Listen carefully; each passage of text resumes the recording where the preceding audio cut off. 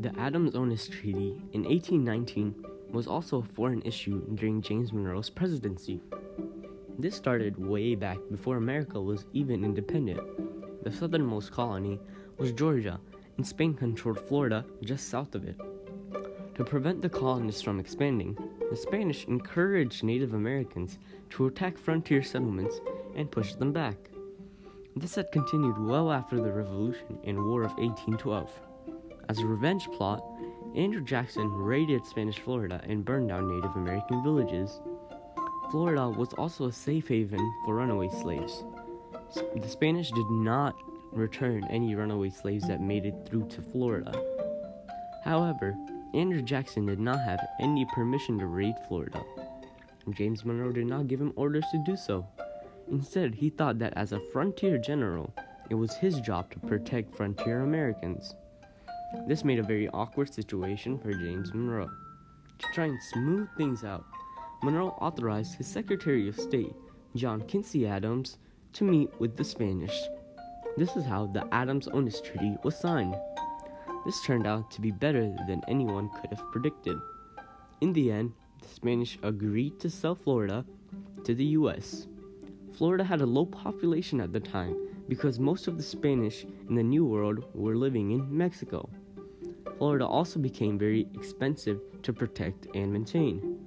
In this treaty, the U.S. gains Florida, and in return, any Americans who owed debt to Spain, the U.S. assumed those debts. This totaled out to about $5 million. We did gain Florida in this treaty, but we gave up claims to Texas.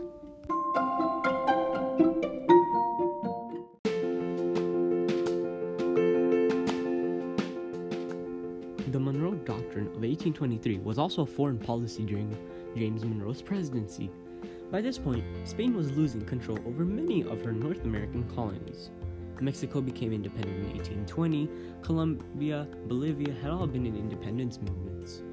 Spain was once the most powerful country on earth, and is now crumbling as an empire.